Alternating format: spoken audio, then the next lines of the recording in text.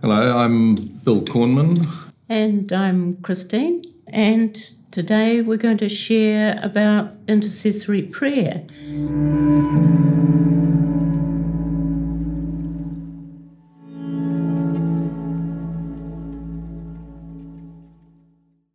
So the church began at Pentecost after a 10-day prayer meeting where intercession was necessary before the hand of God moved.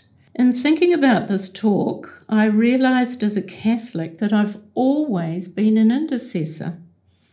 I grew up with the Rosary, Mary interceding for us to her son Jesus, and the Mass, Jesus as the High Priest, interceding to the Father, and also calling on all the intercession of the angels and saints to pray for us. As intercessors in our prayer covering, we put on God's protective armour daily, as in Ephesians 6. As a father, I pray this prayer from Scripture over our family daily.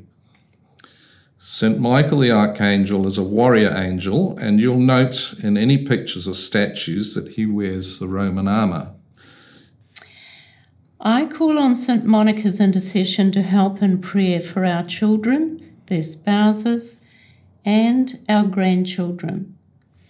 And I've often referred to her as the pestering saint because she did pester God for a long time, and that's what I do for our children.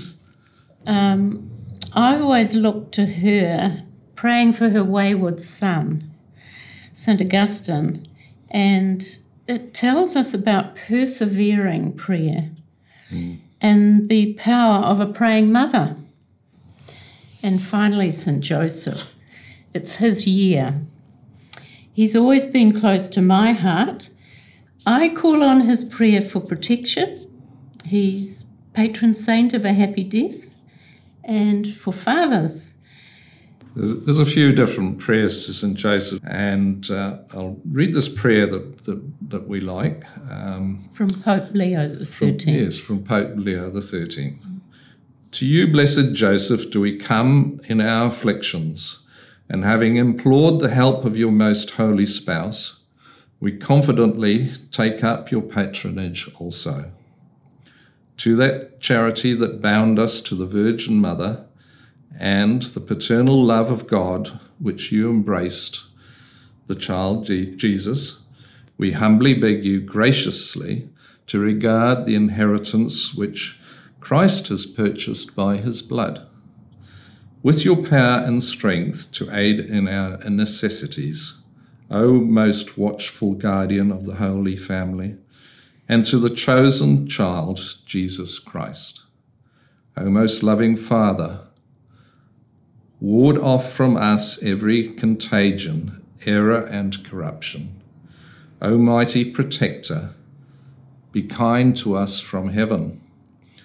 Assist us in our struggle with the power of darkness, as once you rescued the child Jesus from deadly peril. So now, protect us from the snares of the enemy and from all adversity. Shield, too, each one of us by your constant protection, so that, supported by your example and your aid, we may be able to live piously, to die in holiness, and to obtain eternal happiness in heaven. We ask this through Christ, our Lord. Amen. Amen. This is just our approach on how we pray. So in the morning we praise, we pray protection in the armour prayer. We take our minds, wills and emotions captive to the Lord, bringing them into obedience under the umbrella of his kingship. We call on the Holy Spirit.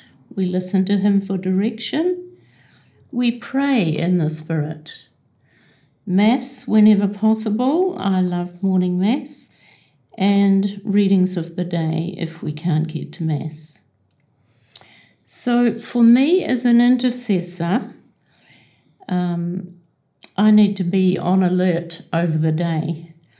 And sometimes even when I'm on the run. My prayers can be said on the run too.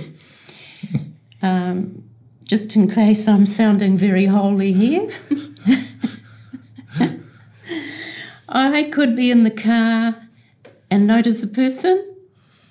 I could see an accident or see an ambulance or a fire engine going along the road.